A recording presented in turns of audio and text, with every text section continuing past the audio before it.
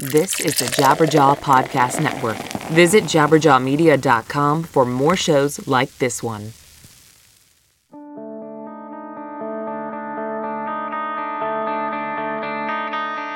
This month, Kill Switch Engage will release their new album, Atonement, via Metal Blade Records, boasting a guest appearance from former Kill Switch Engage singer and current Light the Torch vocalist Howard Jones. Atonement sparks a pyre of metallic mastery. Kill Switch Engage have once again lengthened their legacy while blazing another new path. Purchase your copy of Atonement now at metalblade.com/killswitchengage. Once again, metalblade.com/killswitchengage.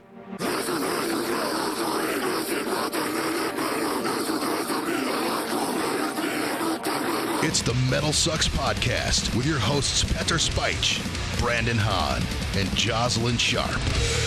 Metal Sucks Podcast. Hello, friends out there. It is I, your host, Petter Speich. I am always joined by... I go by the name Brandon Hahn. You got that? And you can follow me on Twitter and Instagram at Mr. Hahn Comedy. And Jocelyn Sharp. You can find me on Twitter and Instagram at Jocelyn Sharp. I will be traveling from Los Angeles to all over the country in the next 6 weeks. So please check jocelynsharp.com for dates and come say hello to me. please check those dates, guys. And definitely in North America, she's going to be all over the Midwest, if we may. Yeah. So make sure to check dates, guys. Check it out. If you want to follow me, Facebook and Twitter, it is Rise to Offend. Instagram, Rise to Offend Official. This week, we are talking to Aaron Matz of Betraying the Martyrs. Their new record, Rapture, is coming out September 13th, guys. Really, really fun chat with this dude, so make sure you guys hang in there. But before we jump into that interview, let's talk a little bit about the Metal Sucks news. First story that jumped out at me this week, guys, is that Tool's pre-orders, physical copies for their new record, Fear Inoculum, is sold out. And in my life as a music consumer, I don't ever recall a record selling out. Isn't the whole point of pre-order to know how many to manufacture? Well, that's the thing is that obviously the physical. Again, this isn't a regular CD or a regular record. I know that vinyls do take a long time to process, so those can be on back order or whatever like that because they're not easy to find. But with a band like Tool, this is the CD copy, but they're doing like a 4D kind of crazy thing with it. So, but the fact that it's sold out, what does that say? Well, they have 13 years buildup.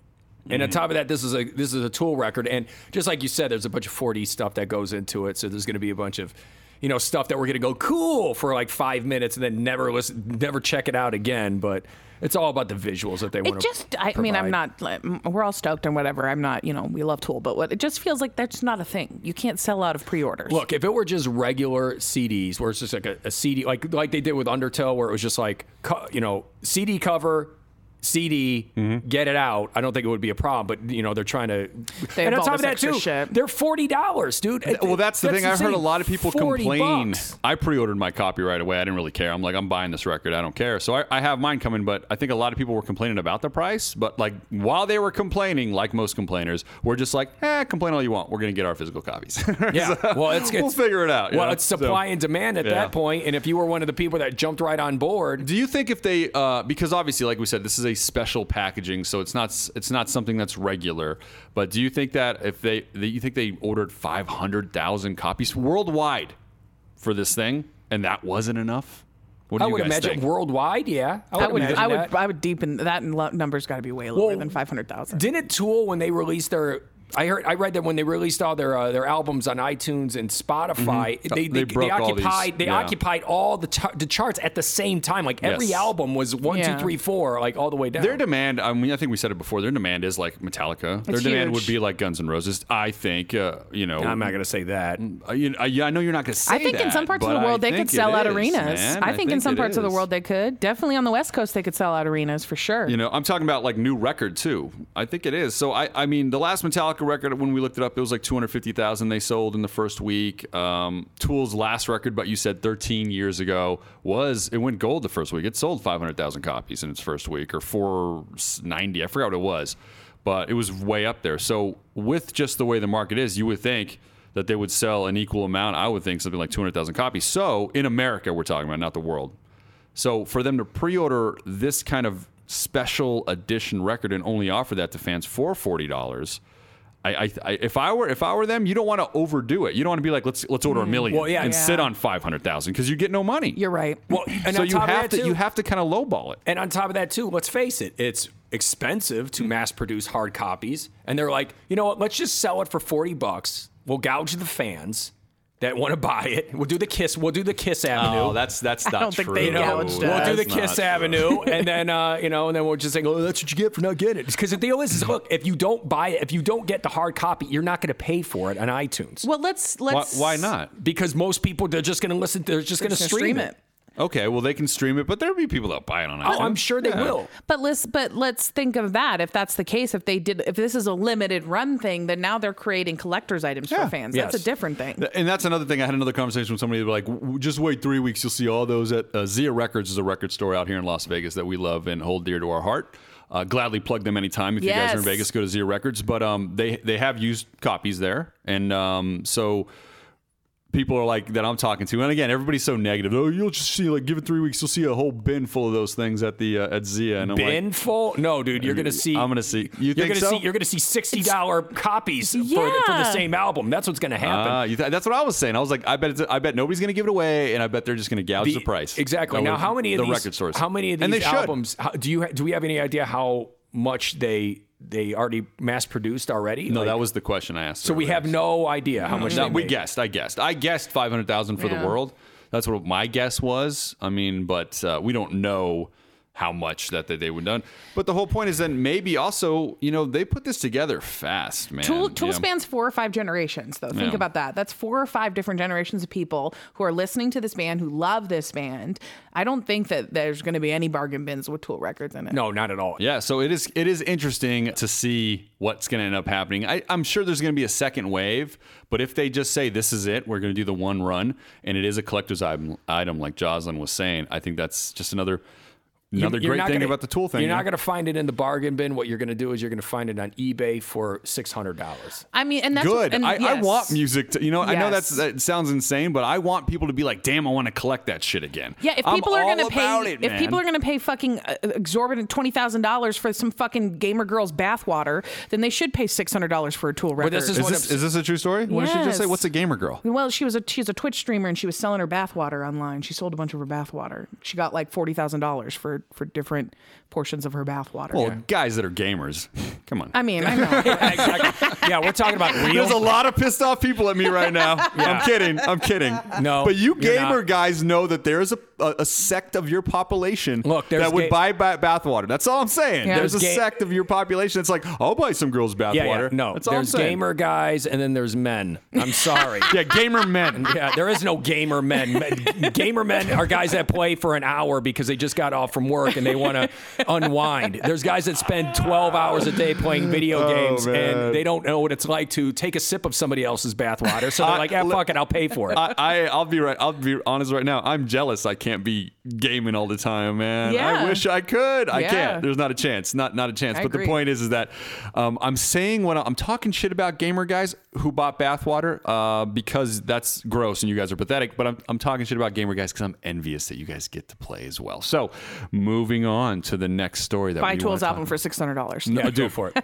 I'm sure we'll talk about it when it comes out. See, this is what upsets me though. See, he's like, I want that. I want people. I know you want people to want it, but what I don't like is people are just going to buy it just for that. I'm going to buy 4 copies, and then 3 of those copies. They can't now. I'm just saying they could have done it before. You don't think that there weren't enough people going, all right, I'm going to buy some copies and then I'm going to see where it goes. Your conspiracy theory on the new Dude, tour. are you kidding Hold on me? real quick. Well, hold on. Let me get this out. This is why people bought. Dude, Death of let me get Superman this is out. the same way. Let's not talk over each other. Let me get this out.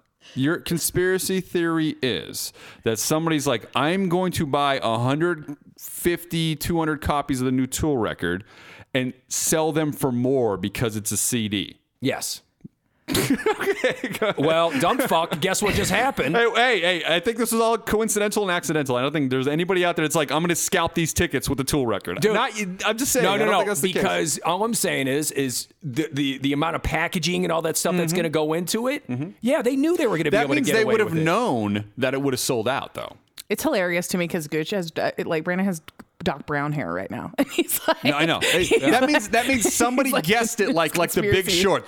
I'm going to bet against the market. The Tool record's going to sell out and buy more copies. You're going to see. Oh, You're going to see. That's what every conspiracy theorist guy says. Just wait and see. Yeah, something like that's never happened. When the death of Superman came out, that day, my mom took me to this comic book store and went from $5 to $20, like in a day, because it was limited. They knew this was going to be limited. Mm-hmm. Hey, man. Hey, and I guarantee you're going to see stuff in the $40 copy that like on the first wave that you're not going to get from here on out. So my conspiracy theory is starting to sound a little bit more believable because there's people out there that love to take advantage of the system. To you, Giles, is it sounding more believable? Well, I don't think it's. I don't think not it's, to me. It's not. You're making it sound insidious when buying things for future value is not. Am I an evil mastermind because of the box of Beanie Babies I have in my closet? Yeah, but you bought them, but you didn't buy them going, one of these days they're going to pay off my student loans. Yes, I did. Oh, well, there you go. All of us did. So there you go. And you fell for it. So you just backed me up. You just fell for it. Except for a Beanie Baby just sold for like $25,000. Okay, what about one of your Beanie Babies? None of mine. People are buying bathwater from a gamer girl.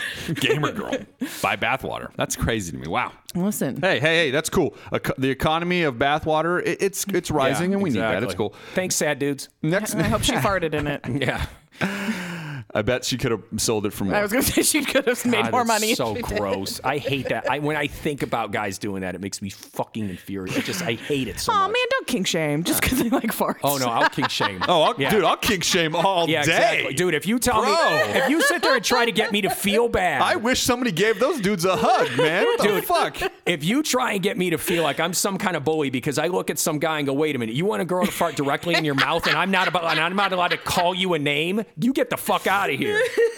Drinking bathwater. God damn. I don't know why, dude. You're just saying drinking bathwater because that's a No Doubt song. Nobody said about drinking it. She just sold it. She sold it as a drink. They drank it. They drank it. There's tons of YouTube videos where guys are like me drinking bathwater or whatever her name it's gonna be. Is that her name? Something like that. Don't drop her name on here. We definitely don't want to send nobody to stupid ladies. We're bleeping that out. Yeah, I'm bleeping that. I don't even know how to bleep. Bleep it out. Jesus. Yeah, dude, seriously, I could see every one of these gamer dudes sipping that like it's Austin Powers Mojo.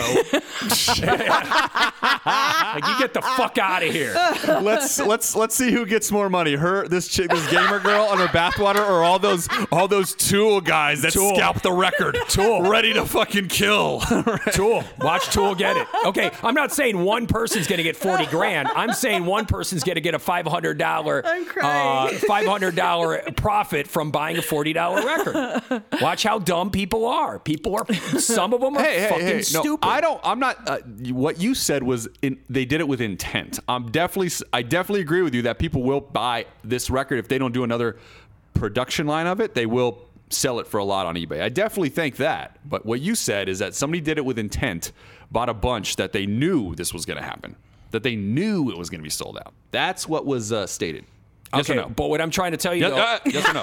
That might have been what was stated. That was stated. Moving on. No, that's how you win arguments. But they knew it was. But they knew it was pre-order. They knew it was pre-sale. Fair enough. Next story. Shut up. When Pete says fair enough, everybody gets mad because they know I just like. That just means that he thinks you're dumb and doesn't want to let you know. Yeah, it does. It's a fucking hard exit. Fair enough is my hard exit with a smile. Fair enough. But the thing is, how many times have I been right when Pete's like, "You're crazy," and I'm like, "Okay." Pete, Jocelyn, how many times has Brendan been right? How many times have you been right? You're always wrong. I plead the fifth. Dude, Pete sits there and pretends like shit's not happening and it's really happening. Hey, did I not fair enough a minute ago? It's fair enough. Let's move on. Enough. No. Fair And enough. then you called me stupid. I did not. There was an insinuation made, and then there was a challenge I made, called and you then stupid. Jocelyn had a long pause when you said Jocelyn something. said that when you said fair enough, you were basically saying, Brandon, you're stupid, shut up, moving on. Do you guys not want to talk about Attila? I do. I want to talk about Attila. Do you guys not want to talk about We love it. Here's a side story on this Attila thing, because this is a funny story. I was at the Apple store, and the dude at the Apple store was like, "Oh, dude, you do the Metal Sucks?" I'm like, yeah. And he goes, "You know what happened with that Attila thing? This is a while back. I think I told you about this, right? And if you guys don't know, when Attila was out here, Chris Franz, he punched a security guard in the head, right? And the guy had a video. He was in the front row. He's like, I promised Attila I wouldn't show anybody, but I'll show it to you. And I'm like, well, I'm going to fucking talk about it, so don't show it to me if it's bad. And it turns out the security guard he punched in the head, female. Yes. Yeah. Yeah. Clear as day in the video I saw. Clear as day. He hit a female security guard. How big was this woman? Was she like China? She was a bigger girl, but it was a female. He still punched a girl in the head. She's working security. Yeah, she's working security. I don't know. I'm a feminist. Punch all the women you want. Oh, there you go, Jocelyn. Jesus. Yep. Thank you. So we should Ray Rice, you're back in the NFL. You know, I gotta tell you, there's on occasion you guys will say something. I'm like, I didn't see that coming. Yeah. Anyway, so that's just a side story because I thought it was so funny that the Apple guy's like, I gotta show you this, but don't tell anybody. I work for a Metal Sucks podcast. Yeah, like, you're gonna show me something? I go, I'm gonna protect Attila for you? No, bro. No. Dude punched a female security guard in the head. Yep. So, anyways, moving on. I wonder what he would have thought too, by the way, because he was like yelling at. He's like, "How dare you!" Screaming, trying to act like tough guy, and it was a female. Oh God, that makes me. What feel happened? So happy. What do you think he thought when she turned around? Do you think it happened in slow motion? Yeah, was he? Well, like, he hit her in the back. If I remember the video, I know this is old news. I don't know, but I know it was a. Yeah, he hit her in the back of the head. The back of the head. So he probably didn't know it was a female security guard. Yeah. But it doesn't make any. It's a sucker punch, so it doesn't matter. But the fact is that I guess she was getting rough with guys, maybe because she needed to put a little more strength in there. That's what it happened. Equal rights, equal punches. Okay. Oh, God, Jocelyn, you're so forward I'm thinking. gonna say something right now. If any guy hits Jocelyn in front of me and Brandon, we will fuck you up. It's true. Right? It's true. And she will not equal punch you. Yeah. We will fucking punch you. And by we, Pete means Pete. Yeah. So because I am with Jocelyn, I'm a feminist now, and I'm like, you know what? That's only because Brandon wants to punch me once a week. Oh God. I know. I have to protect Jaws from Brandon. Oh God, I just want to swing into you. Like There's a Spider-Man. dilemma. Mom, Dad, why? I just want to Hurricane Rana, Jocelyn. Now what is Attila doing again? Oh, okay, Attila. So back to Attila. Yes. Anyway, so people. they posted a picture on Instagram of them kissing on stage, and I guess a lot of their fans got homophobic and crazy because who would ever think that Attila fans are homophobic and not intelligent? Who would ever think the band that has a shirt that says "Suck My Fuck"? Yeah. It's surprising that all those PhD holders were so homophobic. Yeah, I remember. Who saw that coming? Yeah, I think. When you write a phrase like "suck my fuck," I mean that's just going to inspire people. I'll never forget the first time we talked about it. Brendan's like, "You can't suck a fuck." It's yeah, it's a verb. It's a verb. You can't suck a verb. You can't suck a verb. Yeah, you're verbing the verb. Yeah, and this is bad grammar. That's what it says, this Brandon. Is dumb. And he was upset about the fact it was bad grammar. Then it's like, suck my fuck. It's a rhyme, man. Fuck my fuck. How about that? Yeah, exactly. Yeah, fuck my fuck. You Okay, can't fuck a fuck. Yeah, okay. It's a verb. Well, it depends. Are we calling this dude a fuck? Because if he's a fuck, if he's a dumb fuck that dumb fuck. Well, then you could suck him, though. Yeah, that's okay. Suck that dumb fuck. But no, but you can't be like suck my fuck because then you're talking about like your friend. Hey, suck my dumb fuck friend. You know what I mean? Yeah, Like, you're right. So it's like suck my fuck. They're trying to be clever, and no, you're not. Your name's Attila. Stop. Anyway, the point is we've been trying to talk about Attila for 5 minutes, and now we're less intelligent. I am fired up today. Brandon's fired up. I drank a cold brew, and I'm ready to. And his fucking, hair is sticking up in every which direction, Dude, so ready. he literally looks like Doc Brown. I in the suck too many beginning scene. fucks. It's true. His hair is everywhere. I'm jealous. I'm envious, just like the gamer guys. Yeah, exactly. Anyway, so God, I need some bathwater. I need some bathwater. Give me the kick I need to start my day. Some gamer chick's bathwater. So, Franz, if we can say something positive, even though he punches a girl security guard in the head and he verbs a verb.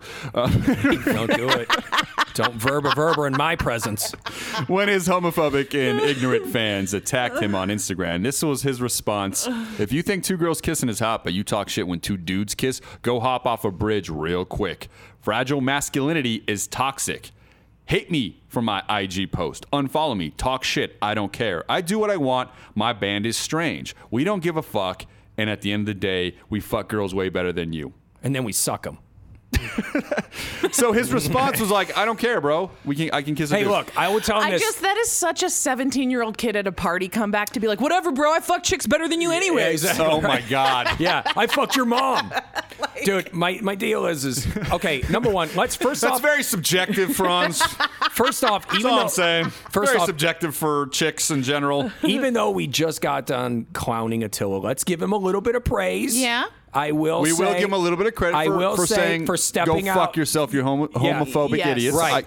But at credit. the same time, though, when you come out with a shirt that says suck my fuck, and you're punching security guards, and you're inciting all this dumb, male, toxic bullshit. You know what I mean? That always happens when you get like, yeah, bro, what the fuck, bro? You know what I mean? You know homophobia is going to come along with that. So it's like the idea to see that he's so shocked. Like, it's like, dude, you only did that so we would talk about you on the Metal Sucks podcast. Yes. Yeah. So you're saying the fraternity that PC Principal was in doesn't really exist? No, I don't. No.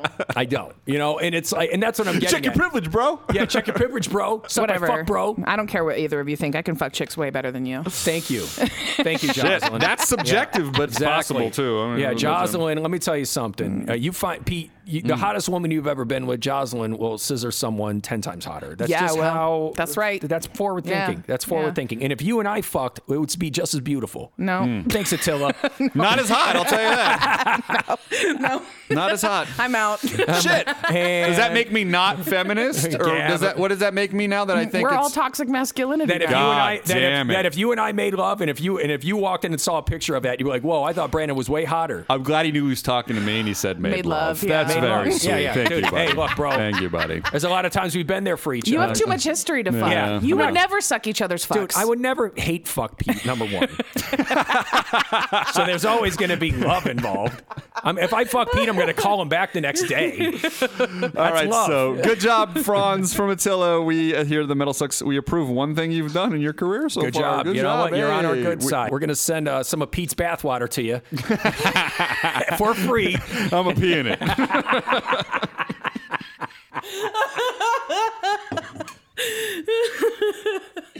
Oh, man. Buying bathwater. fucking dying. All right, guys. Well, with that, let's jump into our interview, man. Great talk. Make sure you guys check out Betraying the Martyrs' new record, Rapture. It's coming out September 13th. But let's get to my chat with Aaron Matz. Everybody, what's going on? It's Petter with the Metal Sucks podcast. On the phone, I have Aaron from Betraying the Martyrs. We are here to talk about the new album, Rapture, which is coming out September 13th.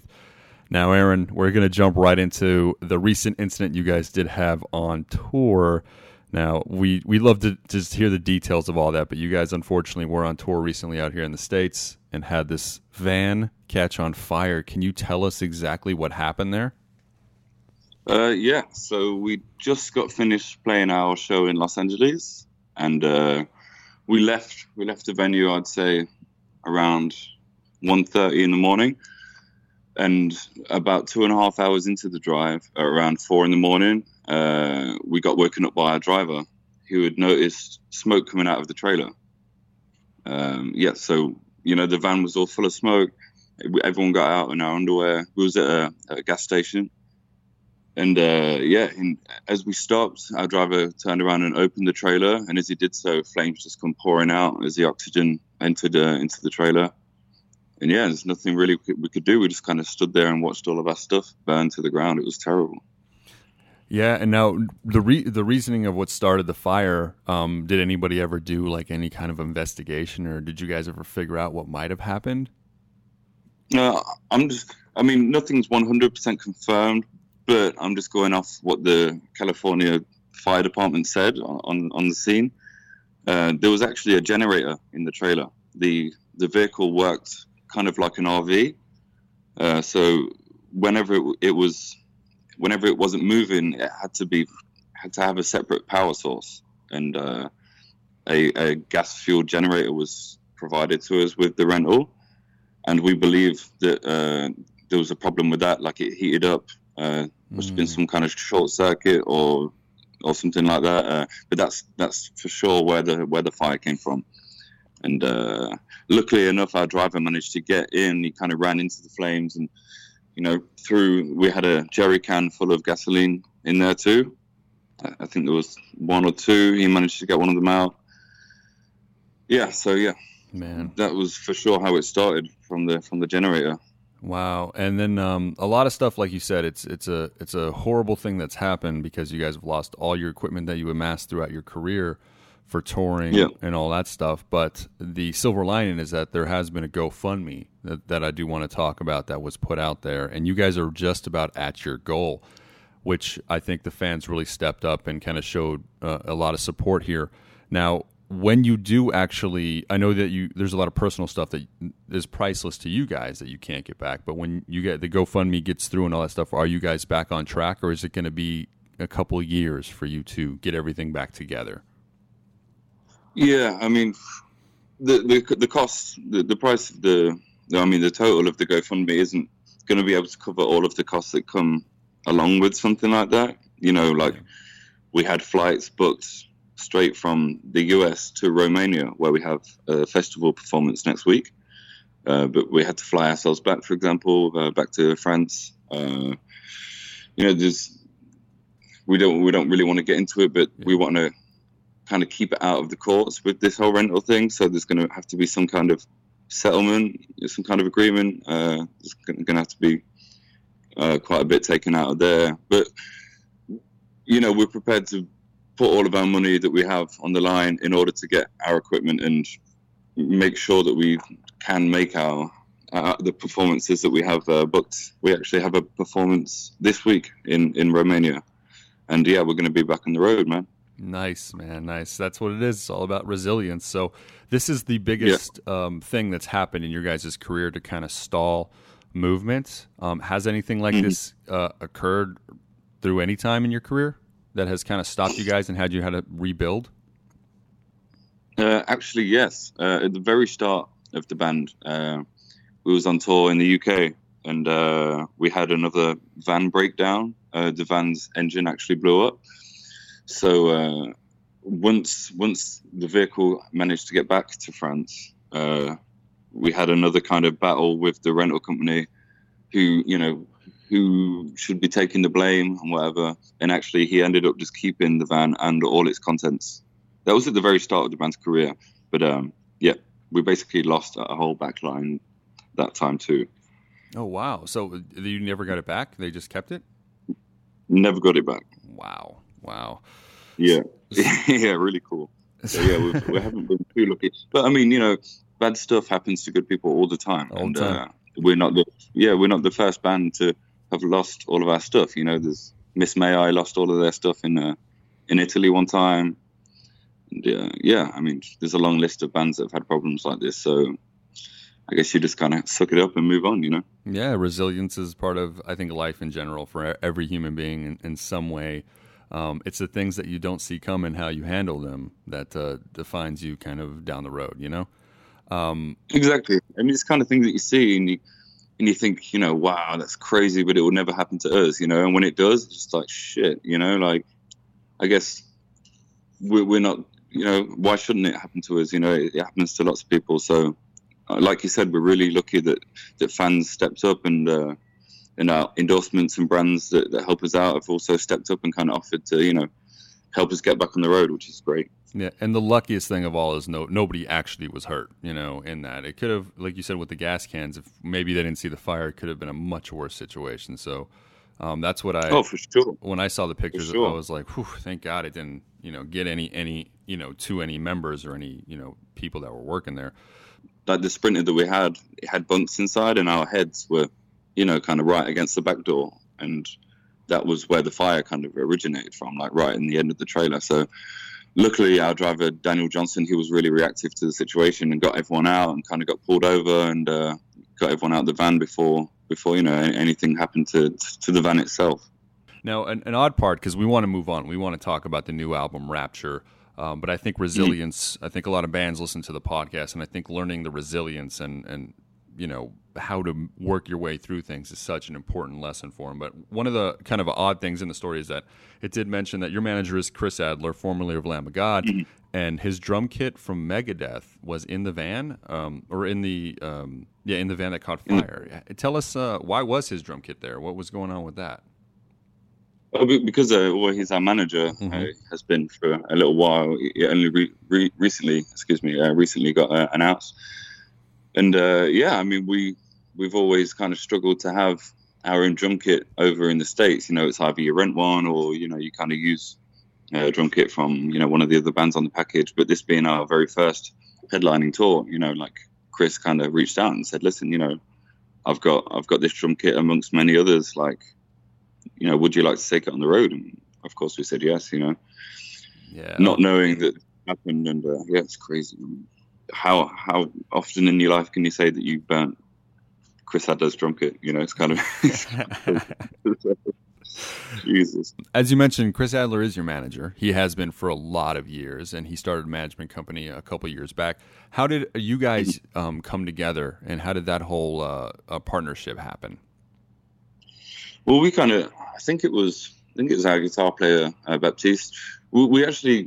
We parted ways with management in general a couple of years ago. You know, we've been on the road for quite some time, and we've had a couple of managers, you know, and we just thought we'd give it a little try, you know, try and manage ourselves and see how we get along. But with the new album cycle kind of coming together, and there's so many things to take care of, logistics wise, and, you know, touring in the States and everything else, we just kind of, you know, we wanted to get a new manager. And I think Baptiste just kind of reached out to him, you know, like, he found out they had this new management company, been working with a band called Discarnate. And it was as simple as that. We just hit him up, said, hey, you know, we really like what you do. And I think we sent him a link to our new album, which had, you know, it's been finished for quite some time now.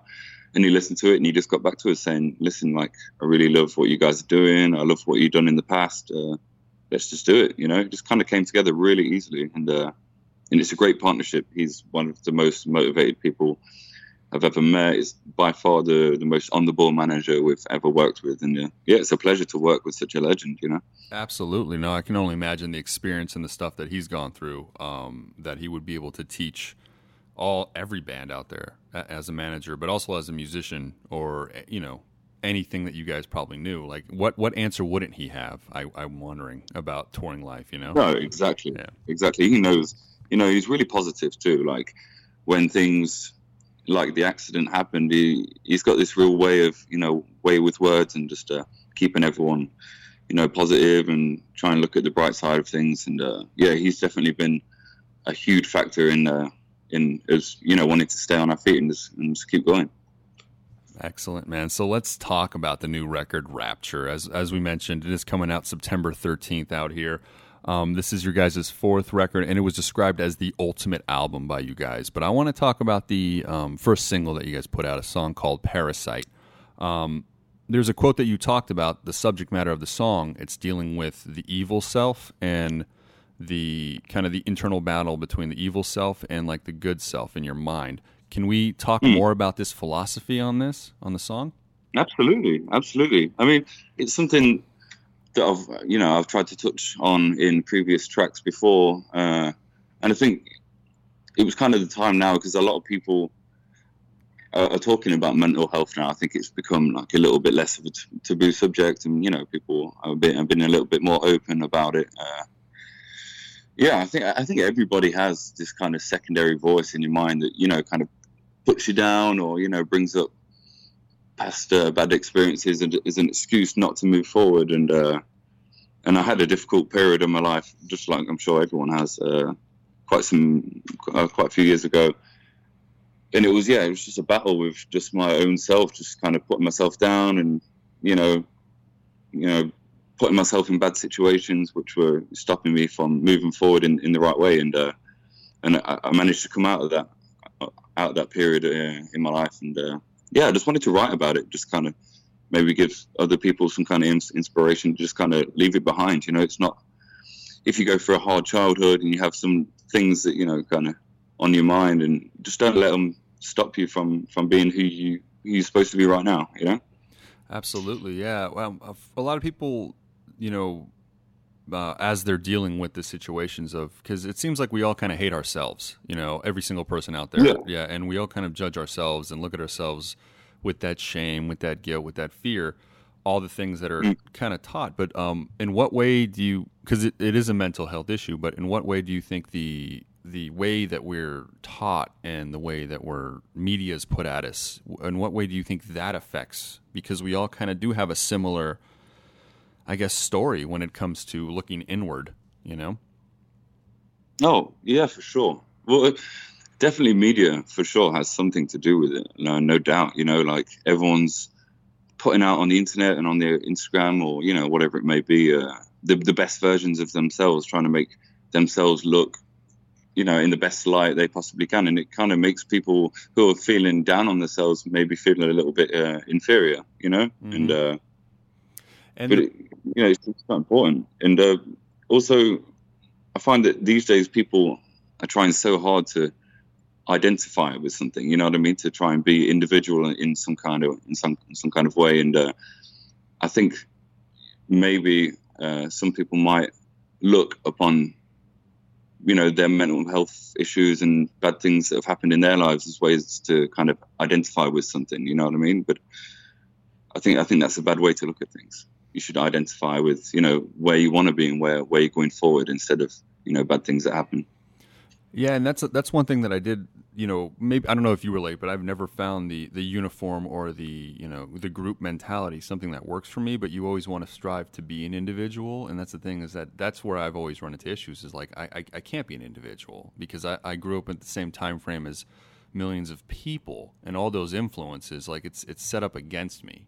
Like there's got to be lots of people out there just like me with the same mindset, yet I can't find any of them or relate to them. So I think that's a thing, that the versions of people's selves that we see are fake versions, as you mentioned on Instagram and stuff like that. But how do we as a culture, reject wanting to be more than human, Yeah, mate, that's the eternal question, Mm-hmm. It's kind of a vicious cycle, excuse me. People see these better versions of themselves and, it makes them put themselves down. But at the same time, they kind of want to compete with it too. So they're trying to let everyone know how great they're doing. And, but whilst also kind of knowing deep down that maybe they're not doing so great, And, it's not good on the mental state, man. Absolutely. No, I like what you just said about compete, because you're right. It's like if you don't compete, depression can hit you hard. If you do compete and you fail, it probably hits you harder. So it's like it's almost like a catch-22, but that is how we that's kind of how we, I mean, the system's made before we enter it, and we just have to acclimate to it. And that's the process that's so hard, is the acclimation process as you're growing up, No, absolutely, definitely. Now, you grew up in like a skateboard culture, am I correct? And kind of you were skating and stuff like that. Can you tell me about what that culture was like where you grew up? Well, I grew up in a place called Leicester in England. We're very kind of industrial, working class background, family, and everything else. And I found skateboarding through one of the Tony Hawk's games, and I mean, that was definitely my gateway into music and an alternative kind of lifestyle. Whilst I finished school really early, and just skateboarding. And even when I was working, I started working or did the factories like my parents did, and like my family did, and that was that only escape. And but skateboarding does have a knack to kind of lead people into the music industry too, Yeah, and parts of that culture, though, there's also other parts that might be, they're positive, but there's also, growing up at that time, was it kind of more of a gang mentality and a violent culture like we are experiencing out here in America during that time, or was it more of a accepting and friendly culture? Well, the culture in general, like the British culture in the time that I was growing up, or the skateboarding culture? Yeah, I guess the British culture or the skateboarding culture of Britain, because out here in America, it was very... I don't know what the word is, but it was almost like a gang mentality. Like there was a lot of nefarious things when you were hanging out with the skaters. There was a lot of drugs. There was a lot of things that were going on. It was very an anarchy type culture that was lined up with a punk rock thing. I can go back to the movie like Kids, if anybody saw that film. That's a brilliant movie. Yeah, that was kind of the culture that, that was obviously an extreme version of it. Don't get me wrong, but that was kind of the mentality behind the culture when I was growing up. Was it similar to you when you were growing up, or no? Was it different at that time? I mean, it was kind of similar. There was, gang related kind of, everyone will have their own crews and stuff and their own ideologies and kind of beef with different skateboarders. But at the same time, it was kind of an escape from the middle class kind of, in Britain, in certain areas of Britain, there's a violent kind of culture, there's a violent drinking culture. It's very, very common for people to go out drinking, the end of the night with a fight. and that's just kind of the way it goes, and skateboarding was, at that certain age was kind of a way to get away from that, Violence was pretty much everywhere else but in skateboarding, and I think that's still the case in a lot of places in England. The drinking, fighting, kind of hooligan culture that revolves a lot around football is very present in England, and it definitely was back then for sure.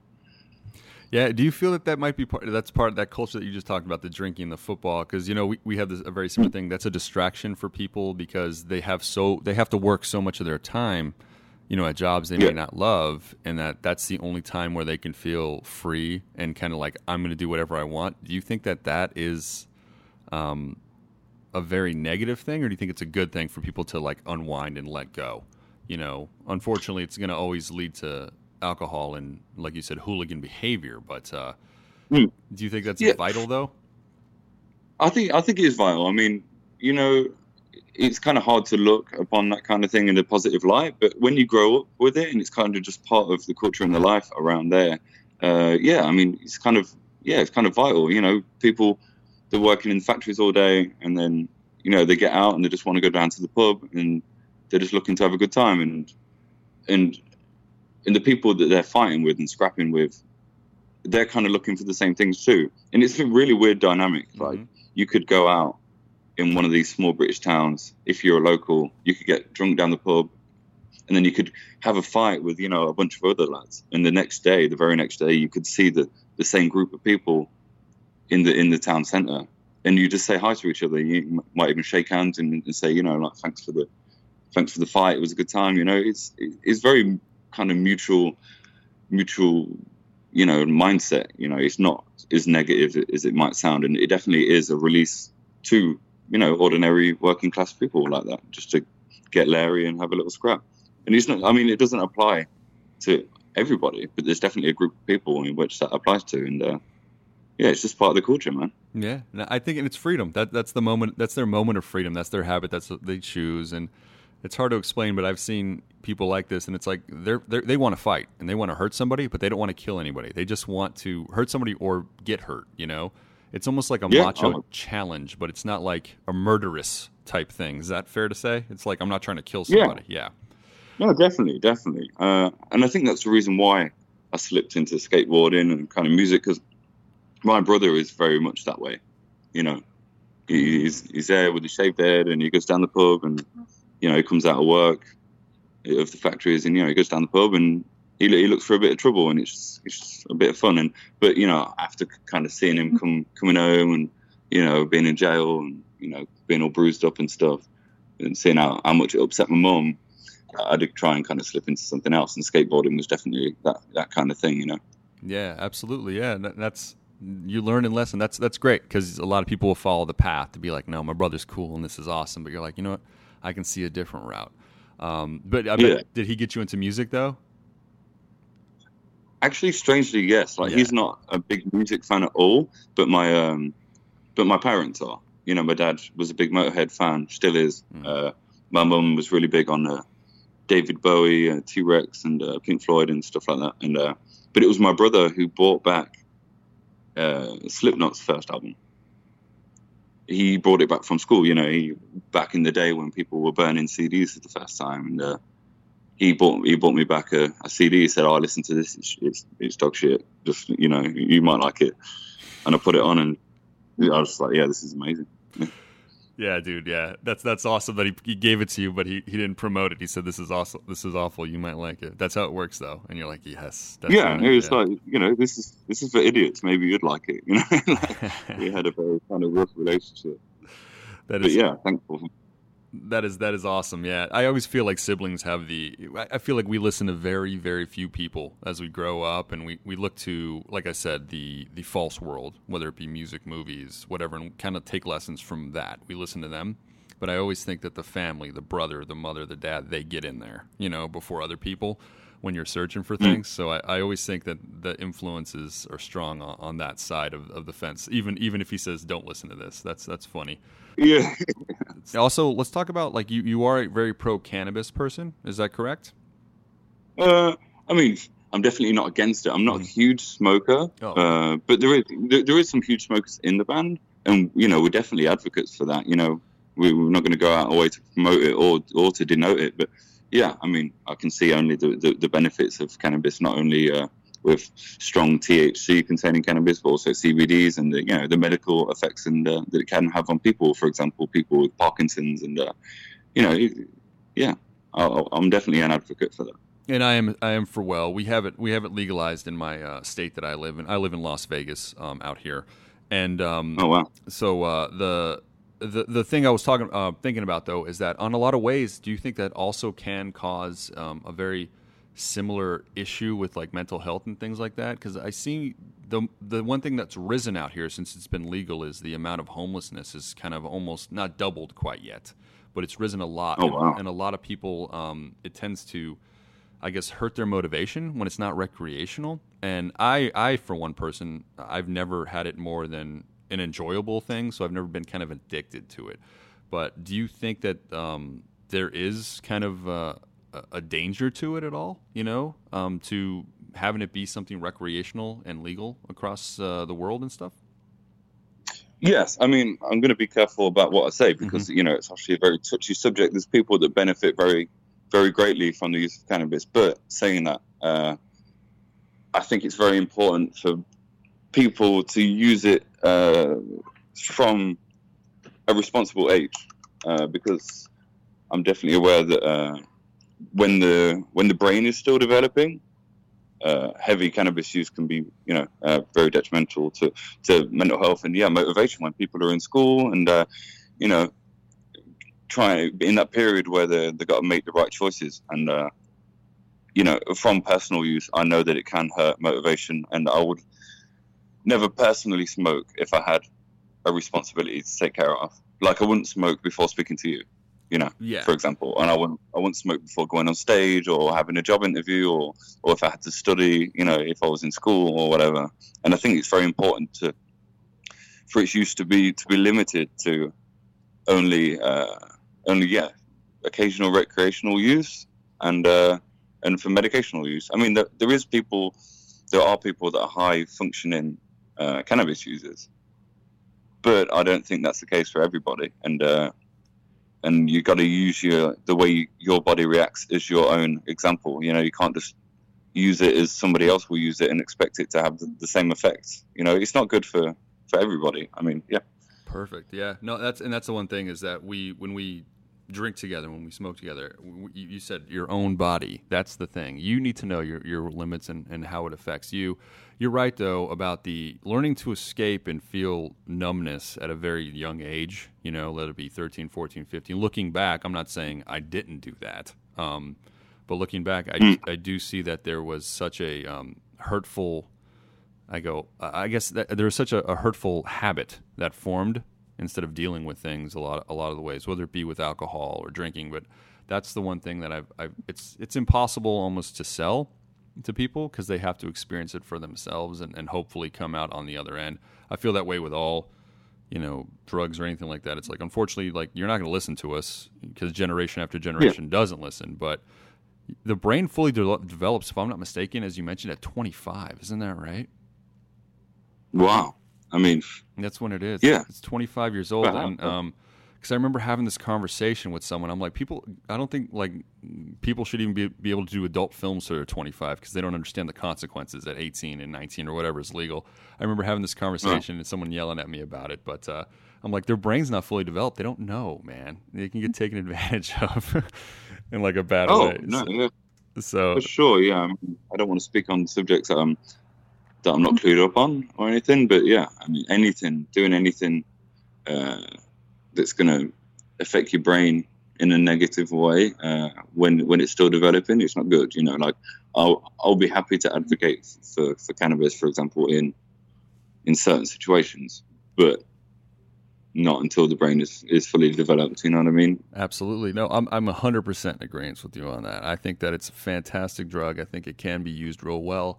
But I do think there's a danger. Do I think it's as dangerous as alcohol? Absolutely not. Not even close. But I don't think culturally alcohol will ever leave. I think it's always going to be just a part of the world. I don't think anybody, I don't know why, but that's part of our Yeah, it's just part of our culture. Like you said, you work 9 to 5. I want to go get drunk and punch somebody. That's your freedom, man. Like, it is. I don't want to take that away. Yeah. It's also about food. You know what I mean? Mm-hmm. It's like, I don't think there's anything more dangerous. I mean, obesity, for example, is up there with one of the most dangerous things. I mean, is it the main cause of death of people in America, if I'm not mistaken? Yeah, no, it is. Yeah, heart attacks and stuff. And you're right. And think about the mental health tie into that. There's a lot of things. And when we talk mental health, that's the thing, is that you can see there's a lot of factors that we lose the battle with internally because they're habit. And that's like food, for example. That's kind of why I was going with that. Yeah.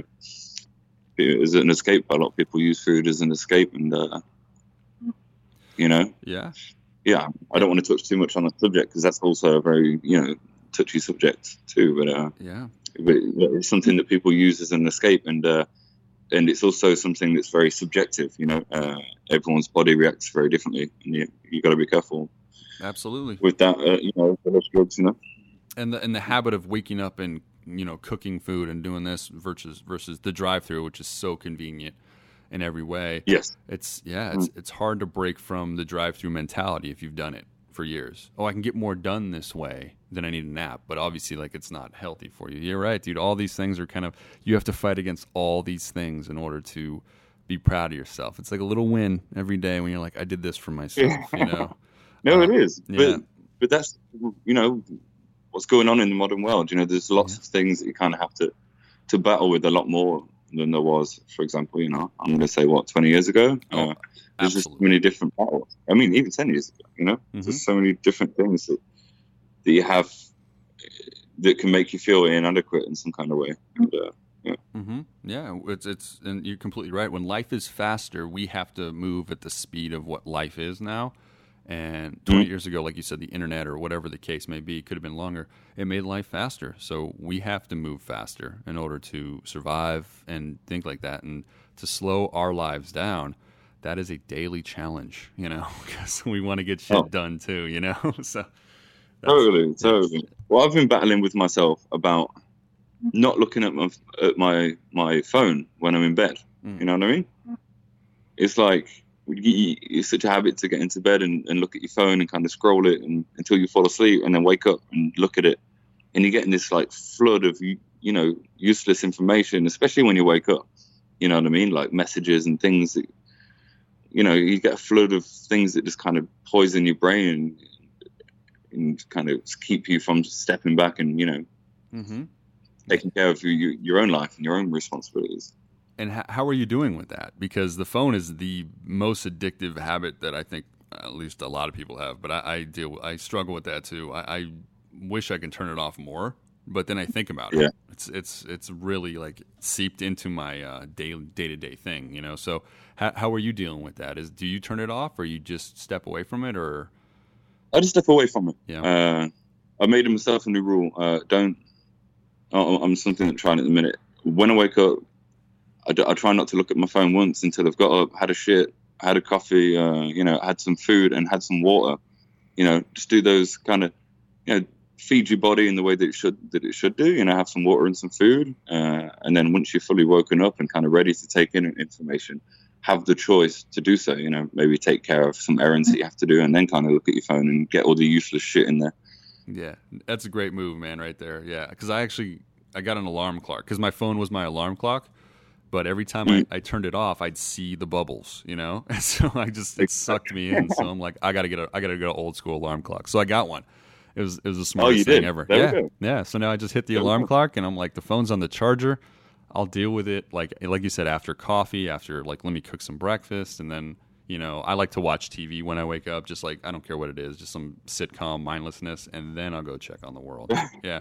But those 25 minutes in the morning right before, oh man. It's gold. But yeah, I do like the fact that I think a lot of people deal with that, where they pick up their phone first thing in the morning, and it dictates that. I mean, you look at your phone and you get some kind of message or email or something, and before you've even got out of bed, you're already stressed out about this, whatever you've got to take care of. And I feel like taking a little 20 minutes to yourself, it's going to make a big difference, So you're not like waking up in a bad mood, You got to give yourself some time to be happy. Absolutely. No, truly, man. So one thing I also wanted to touch on, because I want to get back to the record, but everybody, again, Rapture is coming out September 13th. You guys knock it out of the park. Fantastic record, man. But the music video for Parasite was really cool. Can you tell me kind of the story and what you guys were going for on that one? Well, actually, we simply sent the track and the lyrics to our Igor Imude, his name is. He actually worked on music video for Lost for Words, for Eternal Machine, for The Resilient, and for The Great Disillusion off our last record. And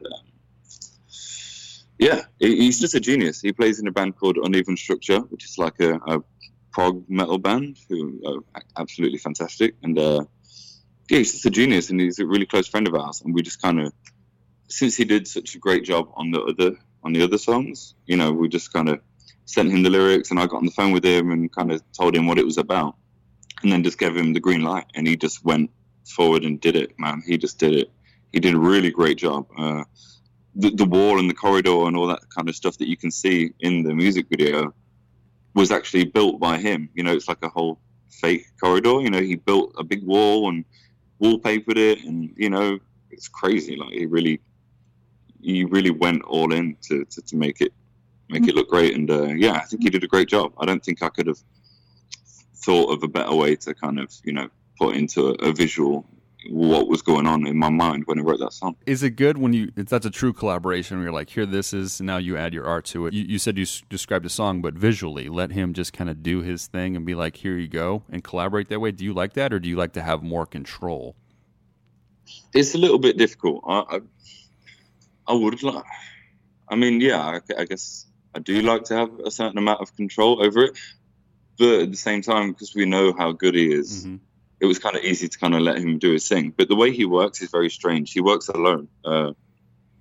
He just has one camera and he films everything himself, and he has it all in his head. He doesn't have it really written down anywhere, so it's super weird. Like, he'll just, tell you to do something or act in a certain way, and he'll film it, and then he'll be like, okay, next shot. And then he'll just kind of go that way, and he gets it done really quickly. And his strength lies in post-production. He kind of films stuff very basic, and then he just gets back to his computer and I guess sits in his office for 3 weeks on end and just kind of does a bunch of, treats it and adds a load of effects and stuff. And then when it comes out, only a month or so down the line, can you really see what he had in mind. So it's a little bit kind of stressful, not really knowing what's going on in his mind and not really having anything to kind of look at. But it's also exciting, you know what I mean? It's like opening a Christmas present. It's like, wow, that's great. It's going to be difficult to work with another director, actually, after working with him for so many tracks. It's going to be weird to put our confidence in someone else, but that's good I guess too. It's going to have to come up. Yeah, maybe down the road, but that's good too, man. You have somebody. You found somebody that has a visual aspect that really works well for the band. And like I said, it was a great video. So, and with that, Aaron, I do want to once again tell everybody, guys, Betraying the Martyrs' new record, Rapture. It's coming out September 13th. Make sure you pre-order it. You guys are going to get back on your feet here. It looks like you're going to be playing the show in Romania, as we just mentioned, and then the touring cycle is going to go straight through. Regardless, I want everybody to go to the GoFundMe page, look up Betraying the Martyrs, and help them reach their goal. They're so close to where it needs to be, and all that. So I do want you guys to get back on your feet and go 100%, dude. So if I could please ask people also to go to betrayingthemartyrs.com. You can find our big cartel in there. Ooh. And we have some items up for sale that we managed to kind of salvage from the fire, and some ones that we had before. And for each order, we will be putting in a digital cards for the pre-order for the album. So people will get the album for free with every Big Cartel order. Oh, nice. That's excellent. Yeah. So anything off the betrayingthemartyrs.bigcartel.com, you guys will give them a digital card for the record if they purchase something? A certain Yeah. And all CDs have been signed, and they get free posters too. There's some really cool items on there that actually kind of have big burns on them and stuff, like some denim jackets that look pretty cool. I think they call it relict. They're relict by the flames. They kind of smell like the fire. But yeah, cool items, man. Nice, guys. Those are one of a kind, so make sure you do that for sure. And with that, Aaron, I want to thank you, man, so much, man, for calling into the Metal Sucks podcast. Dude, absolutely. Thank you for having me.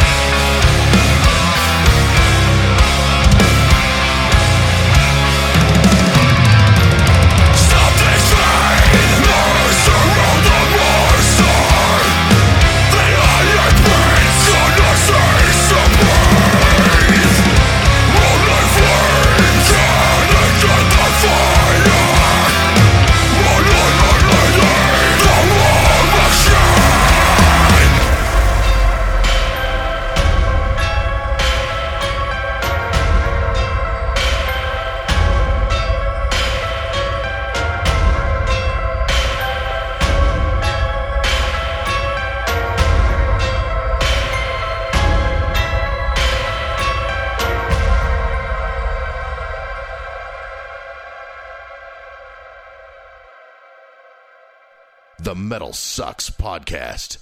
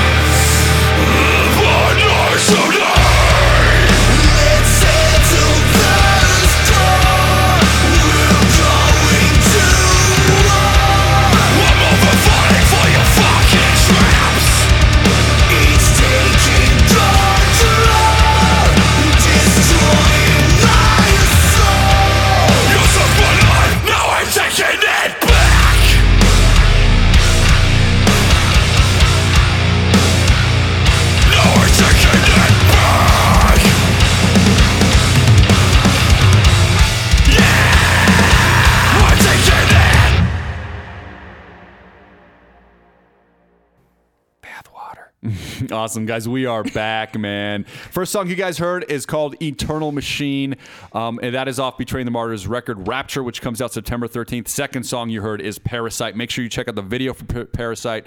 Both those songs are on Rapture, guys. Fantastic record. Make sure you guys are pre-ordering. I was lucky enough to hear it already. Definitely worth your time. And with that, guys, I want to thank everybody out there for the 5-star reviews we keep getting on iTunes. That's all we ask for. No matter what nonsense we do in the first 15 minutes, we know you like the interviews. Hey, whatever. You could suck my fuck. And suck all of our fucks. Yeah, suck all of them. And we got a lot of responses, on Twitter, Facebook, email about last week's music episodes. The music episodes, we always get a lot of responses. I want to thank you guys out there for your positive stuff. I know on Twitter there was a guy named Brandon Schaefer who told us that we missed Prong, and I got to tell you, I love Prong, and yes, dude, he was right. He was Prong right. It's sometimes Prong's a foundational band. We'll miss them. Very, very ahead of their time. Very important. I told him, I think, in Twitter that I would go beg to differ or prove you're wrong. But I know the majority love Cleansing. But those first two, I think, are real important. Yeah, beg to differ. So to make it right, bathwater. All three of us. Three of us bathwater. We're gonna take a bath while we listen to Prong, and then we're gonna sell it. And then we're gonna send it to you, Brandon. I'm gonna wring out my wash rag right into a bottle. And when we take a bath together, I will not pee in it. Thank you. Respect. Yeah, because we like you, Brandon. Stop. Respect. And also Adam Wooden, he wrote in saying, what did he say on Twitter? He said, never mind whether they're metal or not, because we were debating that last week. He said that we played 4 of his all-time killer band and that he enjoyed the show. So, Adam, we want to thank you so much, man, for listening and for feeding back on Twitter. Everybody else, I wrote to you or I got back to you, so you guys are covered. Thank you guys for always writing in, supporting the show. We did get a bunch of people responding to the Slipknot review as well via my email, and I responded to all you guys as well. But the majority seem to agree with me that 3.54 stars is really a fair assessment for the Slipknot record. I did get kind of an argument with the guy where he's like, I was the best. And I'm like, Iowa might be the best, but lyrically, I was the fucking worst. And this new record kicks its ass. And he completely disagreed with me. Lyrically, this record smokes Iowa. People equal shit, and I want to slit your throat and fuck the wound. It ain't exactly Corey Taylor's high point of lyrics. Agreed. So, anyways, until next week, guys. That's what Jocelyn danced to at her wedding. The Metal Sucks Podcast is signing off. This is the Jabberjaw Podcast Network.